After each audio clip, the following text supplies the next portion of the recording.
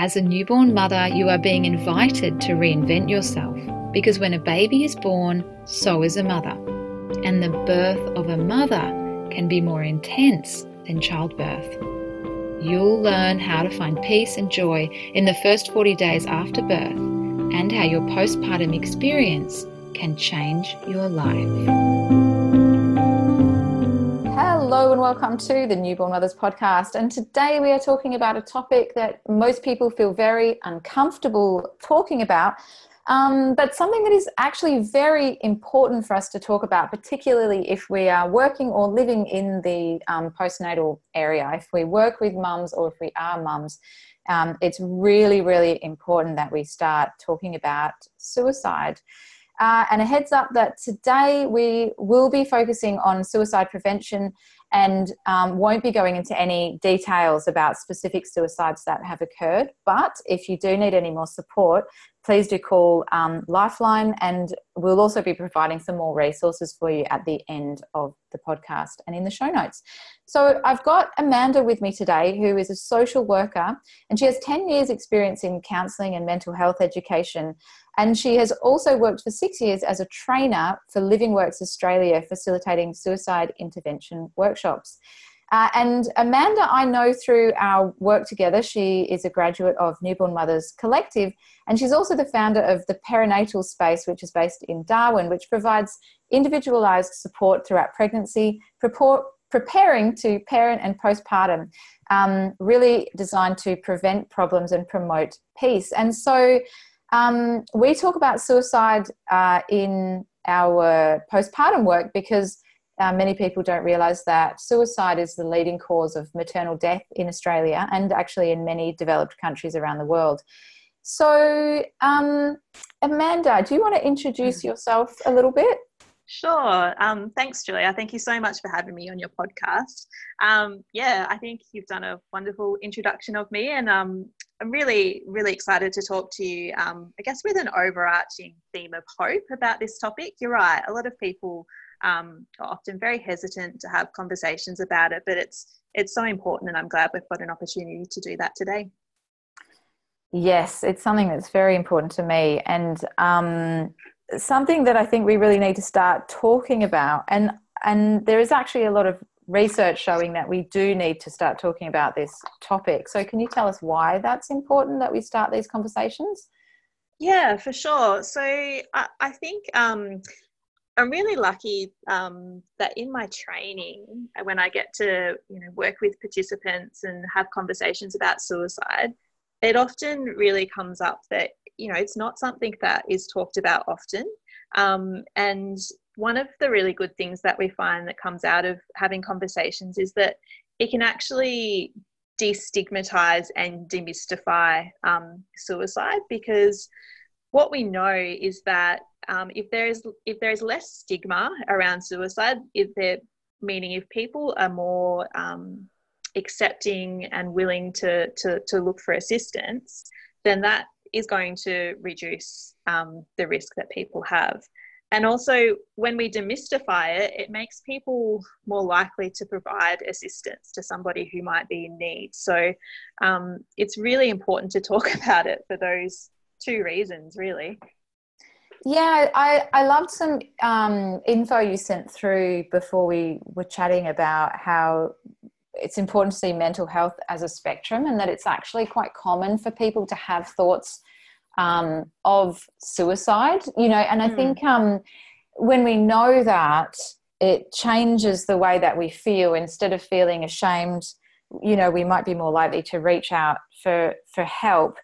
And as a person, working in an at-risk group, anyone who's listening to this podcast who works with mothers, whether before, during pregnancy or after pregnancy, but then in that whole stage of life, that is a time when people are at increased risk of suicide. So when we're working in that space, what can we actually do to literally to start the conversation with our clients? Yeah, so you're right. It is important to note that there are groups amongst our population that are going to be statistically more at risk of suicide than others. But probably the biggest piece of advice I can give, which is actually really simple, is to focus on the individual that is in front of you, and, you know, just have a conversation with them, because at the end of the day, the statistics have no bearing on that when you're talking about an individual person. And I think the point that you made about, you know, the mental health existing on a continuum is really important, because we know that from the statistics, and I hate talking about statistics, but it does, it is quite necessary sometimes to do with this topic. But we can gather that in Australia, at any particular time, 1 in 20 people will be thinking about suicide. So when you think about it like that, it really does help to destigmatize, because it just draws attention to the fact that it is, you know, I mean, we'd love for the number to be lower, but it is sort of a part of the human condition. And having thoughts of suicide, thoughts can come and go, and they don't dictate who you are. They're simply your thoughts. So it's really important to just be present with the person that's in front of you, and be respectful of them and their needs at the time. Yeah, just on a side note there, I noticed that that one of the reports you sent through, and I'll try and include the links in the show note, but it was showing that in the public health system in Australia, women were a lot more likely to be asked about their mental health than women were in the private hospital system. I was kind of surprised by that. Yeah, me too. And I guess that's one of the things that, you know, I'm not a statistician, and statistics are really interesting, but I mean, yeah, what's behind that? I'm not quite sure. Perhaps it could be particular training that professionals in the public sector are receiving that is different to public, but I am not an expert in that area. I couldn't say, but it is, you know, it is interesting, and it is important to kind of consider. Yeah, so, you know, in this space, what else can we do? You know, I think you gave an analogy about a river. Can you talk about that a little bit as a way of understanding how we can actually be in that space and be helping people? Yeah, for sure. So I guess just importantly to give a bit of a plug to the organisation that I work for as a casual trainer, Living Works Australia. They use an analogy of a river in their training, and it's really good, because what it does is it shows us that if we think about a river, and in environmental terms, it has contributaries, or things that, you know, different waterways that flow into it, and eventually that river flows out into the sea. There are many things that can occur for us in our day-to-day lives that might cause us distress, and may cause us to start having thoughts of suicide. So things like, you know, relationship breakdowns, financial pressures, a whole host of things that are going to impact different individuals in different ways. And then what can happen is that having these difficulties don't necessarily mean that someone is going to be thinking about suicide, but they can. And then once they start thinking about that, they sort of go into the river of suicide, whereby flowing down, thoughts can lead to actions or behaviours, and that can ultimately result in death. So if we think about a river and a river having banks, what I guess our hope is through providing training right across Australia through Living Works Australia, is that we want to increase the amount of people that are standing on the edges of those banks that are ready and willing and able to provide assistance to people that might find themselves in that river. So it's not dissimilar to physical first aid training, I suppose, in that, you know, if you do the Dr. ABCD, you know, and intervene with somebody who might be having a heart attack, you're not expected to provide ongoing treatment, you know, and care to that person. You just actually helped in that particular time to keep them safe at that moment, and then other people could come in and continue this care and support. So that's how the river analogy kind of works. If that, I hope it made sense. Yeah, I love it. I really love it because it takes a lot of pressure off us, as although some people listening to this podcast might have training in suicide prevention, but a lot of people listening to this podcast are much more in that space just as a as a support person. Yeah. It might feel too overwhelming to take responsibility for someone's suicide, and you can't do that, and you're not trained to do that. That's right. But I love the idea that you could still just be one of hopefully many positive people standing on the bank and just helping them along that moment in their path. Yeah, because the interesting thing that we do find out from talking to people and, collecting data on this is that when you ask people what kind of person they're most likely to go to if they were having thoughts of suicide themselves, it's I don't know whether some people find this surprising, some people don't, but more often than not, it's not a professional. So if you're, feeling really down and feeling like things are getting overwhelming and maybe suicide's on your mind, more often than not, people are wanting to reach out to a friend or a family member or someone who's just, a friendly, caring face. And less often, kind of going down immediately, going down the, perhaps the social worker, psychologist, GP kind of route. So that's why it's actually really important that all of us, not just professionals, have a bit more of an awareness around suicide and how to help. Yeah, so if someone does come to us and tell us how they're feeling, and we don't feel overwhelmed by that, and we know what to do about that. Yeah. And I imagine obviously referring people on is important, but also your immediate response in that moment is also important.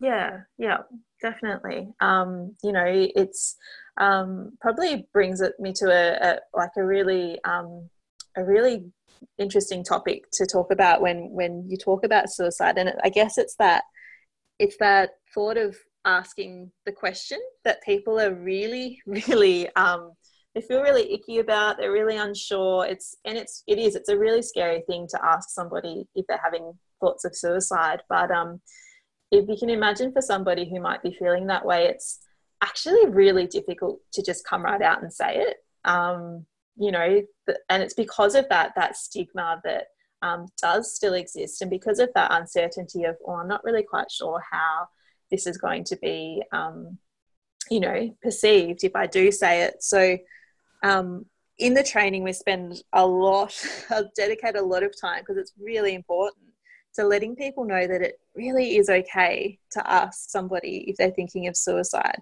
You're not going to put the idea in their head.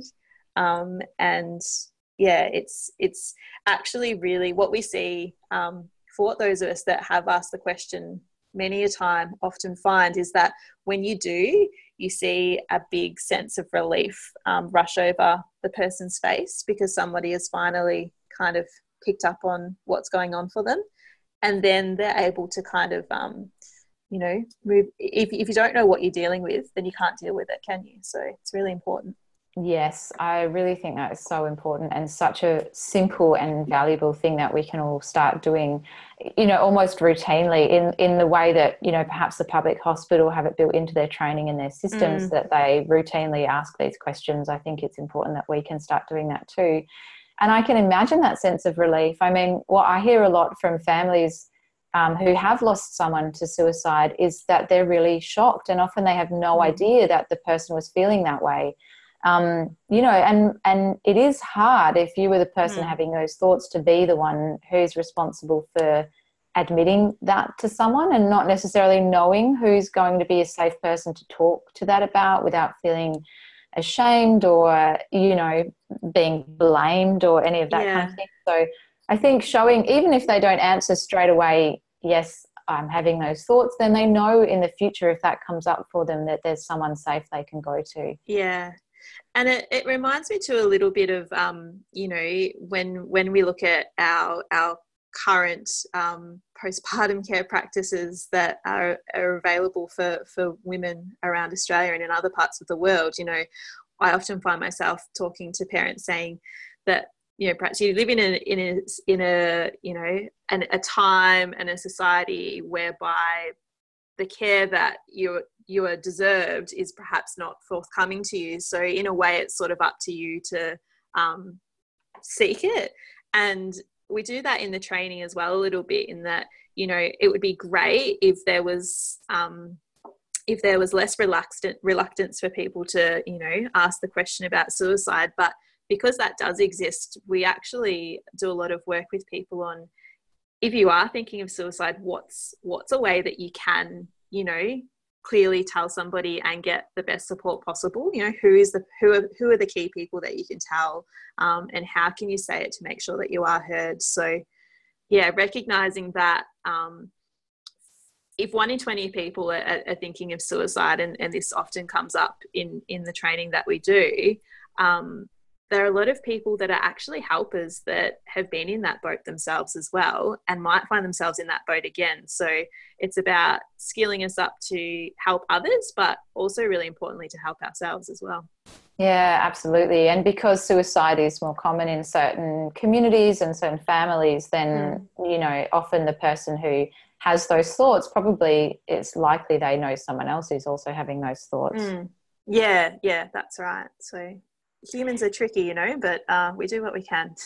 Yeah. And, that can be a really hard position to be in, being a helper. So what can we do to take care of ourselves in those kinds of moments, when we're caring for someone else and it's starting to affect us too? Yeah, definitely. I mean, I'm somebody who's really, really passionate about self-care, and I almost sort of hate saying it in that way, because it has, there are a lot of things floating around about self-care that aren't particularly that helpful. But we do know that if you are not looking after yourself, then it's really, you're not in a good spot to therefore look after other people. And I don't know if you've heard of him, Julia. You probably have. Lots of people have. But have you heard of Steve Biddulph, who's a developmental psychologist? Yeah. So he's written a couple of best-selling books, I think, Raising Boys and Raising Girls. And I was lucky enough to have a chat with him a few years ago now. But he gave me a really great analogy about self-care that anybody who works with me now, chances are they've heard it. But he said to think of yourself as a tree with a root system. So again, a little bit like the river analogy, you have to kind of work with me here. But if you think of really big, strong trees, perhaps even the kinds of trees that people tie swings on to swing on, they're that sturdy. What they have underneath the ground is really strong, deep, interconnected root systems. And it's a really good idea to think about our self-care practices as strengthening those roots of our tree, because unless we're looking after ourselves down below the surface, when people, perhaps at the moment we're talking about people who might be thinking about suicide and looking for assistance, then if they kind of cling onto our branches for support, which is, and again, as mothers, you've got lots of people clinging to you all the time for support, then they can be flung off if our root system isn't, really under control and looking after itself as well. So it's a really good way to look about that self-care isn't actually just for yourself. It benefits everyone around you. Yeah, I love that. And if you've got longer roots, they can reach more people. Yeah, for sure. Yeah, beautiful. Now, I know you've got a great blog post on self-care, so we'll share that in the show notes too. And we just have 2 last resources to talk about. One is Lifeline and the other is the Suicide Callback Service. So can you tell us the difference between them, and if anyone listening to this has found this content distressing or needs to talk further about it, where's the best place to start? Yeah, so I think really commonly there isn't a single person on the planet living, or in Australia at least, who hasn't heard Lifeline being kind of tacked on to the end of lots and lots of different television programs and various things. And it's for sure a fantastic service. But what we often find is that people don't really know much about it or how it works. So it's really good for one of the really good things to do if you do find yourself being a helper to somebody who's at risk of suicide, or feeling perhaps a bit that way yourself. It's really good just to give Lifeline a call and find out, what are they about? If I have somebody who's in need of assistance, what happens when you call? Because people are reluctant to use things that they don't understand. So one of the things about Lifeline that I think is really great is that every single person who answers the phone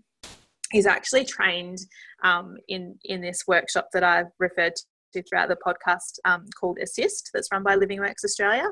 So they all have a pretty detailed understanding of how to have a conversation with somebody about suicide and how to help them get that safety, to kind of move on to the next step. So Lifeline is really awesome. The suicide call, sorry, I'll just pause you on there. So are you saying that people could even call in a preventative way? So if someone thinks they might be coming into a stage of their life that's going to be tricky, then they could it's a good idea to call Lifeline before you get to crisis point, just so that you are familiar with that system and it makes the call back easier the next time around when you really need it. Yeah, definitely. People can certainly do that. Yeah, cool. I love it. And tell me about the suicide callback service. Yeah, so the suicide callback service works a little bit differently, and it kind of gives the kind of service that it provides away in its title. But you can call the service, and I think you can now even, I don't know about text, but I'm pretty sure that you can email them to set up an appointment that you can have a conversation with at a time that suits you. So you might be going on to, I know that this week's going to be kind of a rough one, and you can schedule in your call with somebody from the suicide callback service. And the other thing that a lot of people often don't know about that service is that it's also for the helpers. So if you're concerned about somebody, or if you kind of need to debrief after having a conversation with someone about suicide, then the suicide callback service is for helpers as well. That's great. I just checked their website. You can call, they have online chat, and they also have video chat. So that makes it really accessible.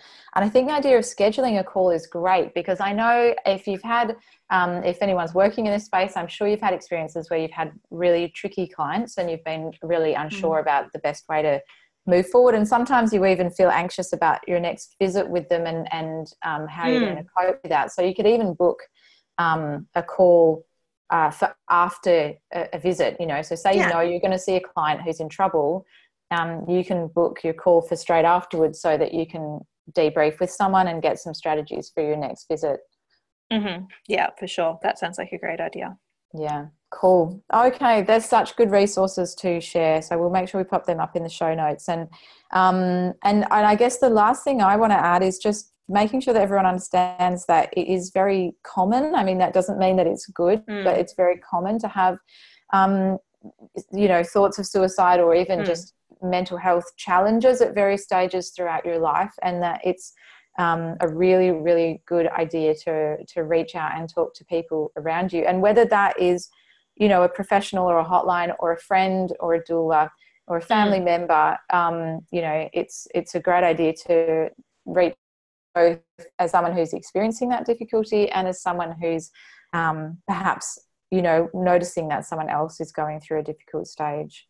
Yeah, for sure. Because we're not our thoughts. We often talk about that. You hear that a lot if you listen to any kind of mindful meditations and things, it's quite common. And, thoughts of suicide are exactly that. They're thoughts. And it's important to realize that they don't own you. Exactly. And if 1 in 20 people think about suicide, I mean, that sounds like a huge number, but obviously 1 in 20 people aren't actually following through on those thoughts. And that's important to know too, that, even if you have these thoughts, that doesn't mean that you're going to follow through on them. Yeah. Cool. Do you have anything to add, Amanda? Maybe tell us a little bit about your space that you've set up in Darwin. Oh, okay.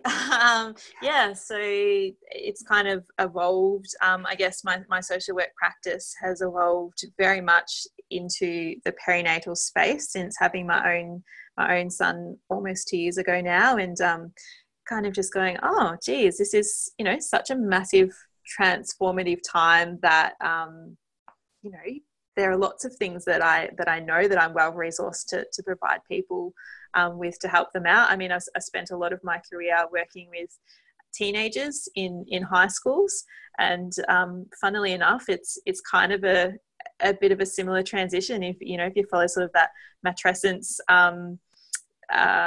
thing that Dan Raphael, who I know is one of your somebody that you've read a lot about and really admire, then yeah, it's such a transformative time for parents, but especially mums. And yeah, mental health is kind of one aspect, but I'm very much focused on prevention and the things that we can do to just make the time as amazing as it can be. And it is amazing, and I'm really passionate about it. Yeah, that's great. Thank you. Do you have anything else you want to add? Nope, all good. Nope. Awesome. Thank you so much. I just, as you were talking, and I was thinking, I don't know if it was Dana Raphael who coined the word matrescence. So if anyone wants to correct us, I think it might have been someone else. I don't know. I've read somewhere, but reading maybe it was one her. or two places doesn't. Yeah, it's definitely getting to be a big thing now. Yeah, sure. That people are understanding that transition more, and I think that's really cool that people are really recognizing that.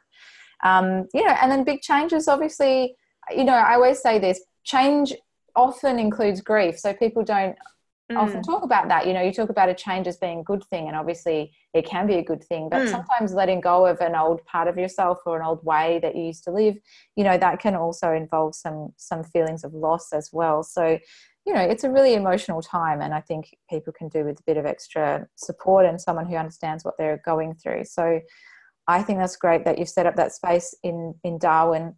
And also, before we started this podcast, we were talking about the suicide rates around Australia, and it turns out that WA, where I live, is one of the highest, and Northern Territory, where you live, is the highest rate of suicide of anywhere. And it's, I think in Australia, it's important to mention when we're talking about suicide that perhaps, and probably those statistics are so high because of the remote and Aboriginal populations are larger in those states. So Aboriginal people are more at risk of suicide, and I think that's something we really need to work on, as a country.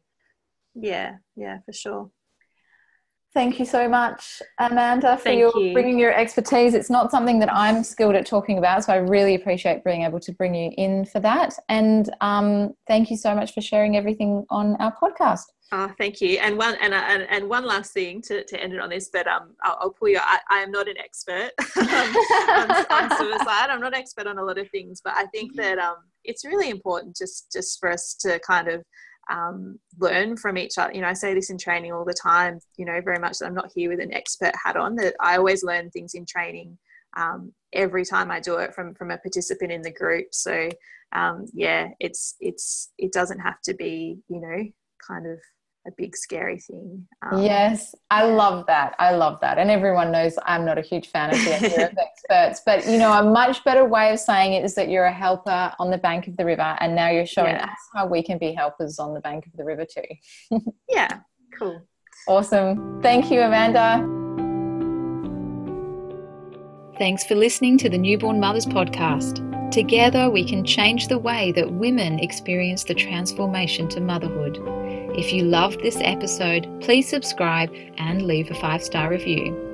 Plus, you can join the Postpartum Renaissance over at www.newbornmothers.com. See you next time.